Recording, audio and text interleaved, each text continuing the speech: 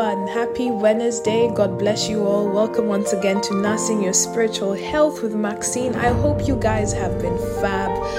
Welcome, subscribe, like, and share. My silence has not been a hiatus, but is more of meditation and reflection because this topic that I have for today is quite deep. And it actually took me a while to get it all together. But I thank the Lord for the guidance and the presence of the Holy Spirit who put the pieces together. Praise be to God. We're still on our series of the fear of the Lord. And today we're going to be talking about priesthood. Because I believe priesthood is a good demonstration of the fear, the reverence, the submission, and the honor that we have for our Lord Jesus Christ and our Heavenly Father. And what kind of priesthood should we be emulating? What kind of priesthood do we represent? The Lord kept on giving me this word, Melchizedek. And I just looked at Melchizedek, and he represents a very small portion in the Old Testament. But yet the order of priesthood that is manifested through Jesus Christ shows such a great supremacy of how Jesus is the great high priest, using Melchizedek's role as the highest form of priesthood. And so, Holy Spirit, thank you. Give me strength, for we are about to demonstrate Jesus' priesthood and kingship in the order of Melchizedek that we should be emulating, for it is the fear of the Lord. Heavenly Father, I come before you today. We glorify and we magnify your name, Jesus, my Lord and Savior. You are the King of Kings. You are the Lord of Lords. You're faithful, you're just, you're true, our Lamb of God. We worship you, we honor you, we give you all the glory, we give you all the praise. Thank you, Holy Spirit, for your presence. Thank you for your counsel. Thank you for your guidance. Thank you for leading us into truths. Thank you for being our comforter and our teacher. Abba, Father, our provider, we thank you for you continuously sustain us, you nourish us, and you provide us with our bread, and you provide us with seed. We glorify and praise your name. Your love is amazing. Your love is awesome. As we receive the word today, I pray that you give us your knowledge, your wisdom, and grace us with spiritual understanding. For whatever light that you have brought upon us today is light that we can manifest forth in this world. We can be a walking epistles, and we can be the demonstration of your word in our communities and in our families. I place the audience upon your hands. I ask you to bless them. Bless the work of their hands. Bless their spiritual journeys with you. And I pray that today that somebody who receives this word will have a spiritual, wonderful, blessed encounter in Jesus Christ through the word and the Holy Spirit. And they can not only go and testify, but they can go and uplift and bless somebody else. I thank you, Lord, and I ask all this trusting and believing in Jesus Christ, our Lord and Savior. Amen. I am going to be reading the book of Genesis, chapter 14, from verse 17 down to 20. And it says, Melchizedek blesses Abram. New Living Translation. After Abram returned from his victory over Chedorlaomer and all his allies, the king of Sodom went out to meet him in the valley of Shaveh, that is the king's valley. And Melchizedek, the king of Salem, and a priest of God Most High, brought Abram some bread and wine. Melchizedek blessed Abram with this blessing. Blessed be Abram by God Most High, creator of heaven and earth, and blessed be God Most High, who has defeated your enemies for you. Then Abram gave Melchizedek 1/10 of all the goods he had recovered. Hallelujah. And this is very interesting because this is the only section in the Old Testament that talks about the presence of Melchizedek here on earth. Of course, we see it again in the book of Psalms where David, talks about the coronation and the ordination of Jesus Christ into the order of Melchizedek, which we also see is brought up once again in the book of Hebrews chapter 5 all the way down to 7. Paul does a very good revelation about the role of priesthood and the role of Jesus Christ in the order of Melchizedek. So who was Melchizedek? Who was he? So we can definitely say Melchizedek was a king, and he was also a priest, because that's what the word tells us. And here we see how he blesses Abraham after Abraham rescued Lot, his nephew, from the Mesopotamian kings. But looking at Melchizedek in the New Testament, Paul brings out something very interesting about Melchizedek and who he was. And I believe this is in Hebrews chapter 7, from verse 7 down Hebrews chapter 7 from verse 1 down to, I believe, 3. And he says, "This Melchizedek was king of the city of Salem and also a priest of God Most High. When Abraham was returning home after winning a great battle against the kings, Melchizedek met him and blessed him. Then Abraham took 1/10 of all he had captured in battle and gave it to Melchizedek. The name Melchizedek means king of justice, and the king of Salem means king of peace." In verse 3 it says, "There is no record of his father or mother or any of his ancestors, no beginning or end to his life. He remains a priest forever, resembling the Son of God." And so basically we see that this order of priesthood is eternal. This order of priesthood is godly. At some point I was asking myself, was Melchizedek God himself? Because at that time there was no Prince of Peace, there was no Lord of Lords, because that was after Jesus had died and resurrected. But there was a king of justice, there was a king of peace, there was a king of righteousness. And priesthood represents righteousness in Christ. Priesthood represents a very pure form and a state of presence of man in righteousness with God. Because priests were the only people who were able to be in the presence of God in the Old Testament. If you look at the book of Exodus, from chapter 25 to chapter 40, it talks about the instructions and how Moses built the ark and the temple of God. Essentially, it was an ark that, harbored the presence of God. And when they were designing the atonement cover, this is where the presence of God would come. And it was also a place where the blood would be placed for sacrifice. Now, we always have to remember that the high priests were to offer sacrifices to God for the atonement of sin of the Israel people, of the Lord's people. And so before they could do that for their own people, they had to do it for themselves. In the book of Exodus, we see the meticulous, very specific, standard procedure that God instructed Moses to carry out in consecrating and ordaining Aaron, his brother, into priesthood. And so we clearly see from the book of Exodus the Levitic priesthood, which is something that we are all familiar with. The Levitic priesthood came from Levi, who was the son of Jacob. And Levi gave birth to Kohath, who gave birth to Amram, and Amram was the father of Moses and Aaron. And so Moses, who was the leader of the Israel people, representing God, was given the power to ordain Aaron and the rest of the priests. So the Aaronic priesthood is definitely different from the Melchizedek priesthood. But this is not the first priesthood that we see. We see the first priesthood from God himself in the Garden of Eden. We remember that when man fell, God asked him, "Where are you?" And he said, "I was naked, and so I was hiding."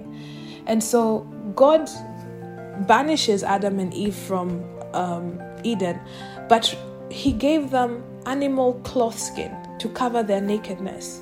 So where did these animal cloth skin come from? He definitely had to slaughter an animal in order to get that cloth skin. And this is also a deep revelation, because Satan tempted man in order for them to sin, because he knew the spiritual law that God had placed, which is the wages of sin is death. But instead of Adam and Eve being killed instantly, because that's what Satan wanted, Adam and Eve were not killed immediately. They were saved by that sacrifice that clothed themselves in their nakedness. And hence they were banished out of Eden, but they had original sin with them. And so that means that God was the first priest. Now, Adam and Eve must have also been priests, because we also see in the book of Genesis between Cain and Abel that they were offering sacrifices to God. So sacrificial offerings were not seen just from the times of Exodus. These are things that happened before Exodus. So we see Cain and Abel offering sacrifices to God. Cain offered fruits and veggies. Abel offered animal and the fat from animal, which is what pleased God. And it shows that Abel gave his best, and that's also a message to us as man, that we should give our best to God, and Paul tells us that we should worship God and be living sacrifices to God. It's not just a purest form of praise and worship, but we are giving our best to God. This is a form of sacrifice, a form of priesthood. But I digress. Coming back to the main point. So we see priesthood being practiced from Adam down to his family, because the only way the children would do this is if they saw their parents do it anyway. And so now we see that this is a priesthood that is kind of tainted, because it's a priesthood that had original sin. And we can also see that Aaron and the Levitic priesthood were descendants of Adam. So they were priests that were practicing consecration and godliness and their priesthood, and they had original sin. It is only Melchizedek, who came in the Old Testament, that was free from sin, that was in a place of righteousness, and there was a demonstration of justice. And we can see this once again through Jesus Christ, because when Jesus died and was risen from the dead, he was without sin. He was free.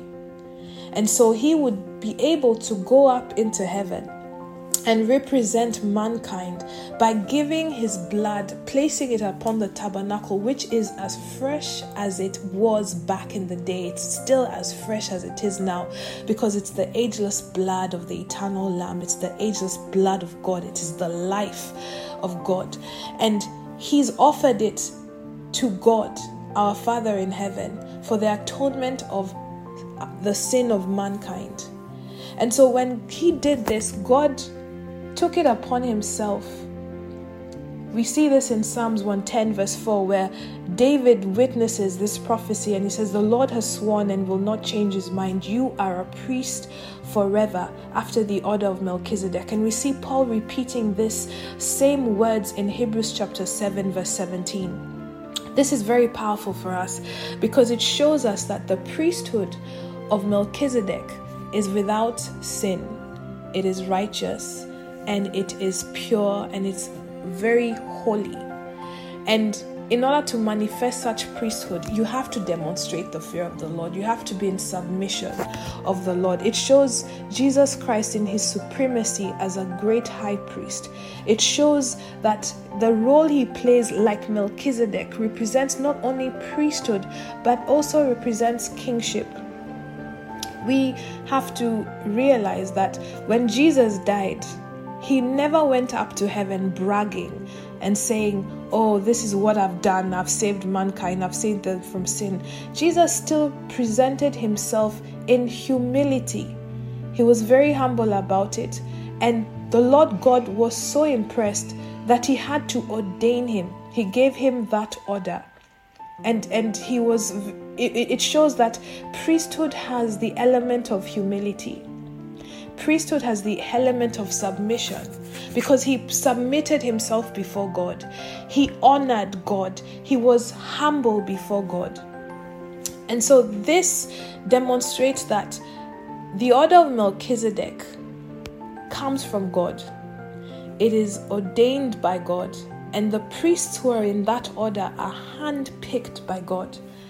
So are we high priests in the order of Melchizedek? Let's look at 1 Peter chapter 2. There's a very famous scripture from 1 Peter, and it says how we are the chosen people. We are royal priests. I believe that's verse 9. And he says, a holy nation, God's very own possession. I'm reading this from the New Living Translation. And he says, as a result, you can show others the goodness of God, for he called you out of the darkness into his wonderful light. This is so powerful. We are chosen royal priests. We are chosen by God himself. How do we know we're chosen by God himself? You just have to read the scripture before that.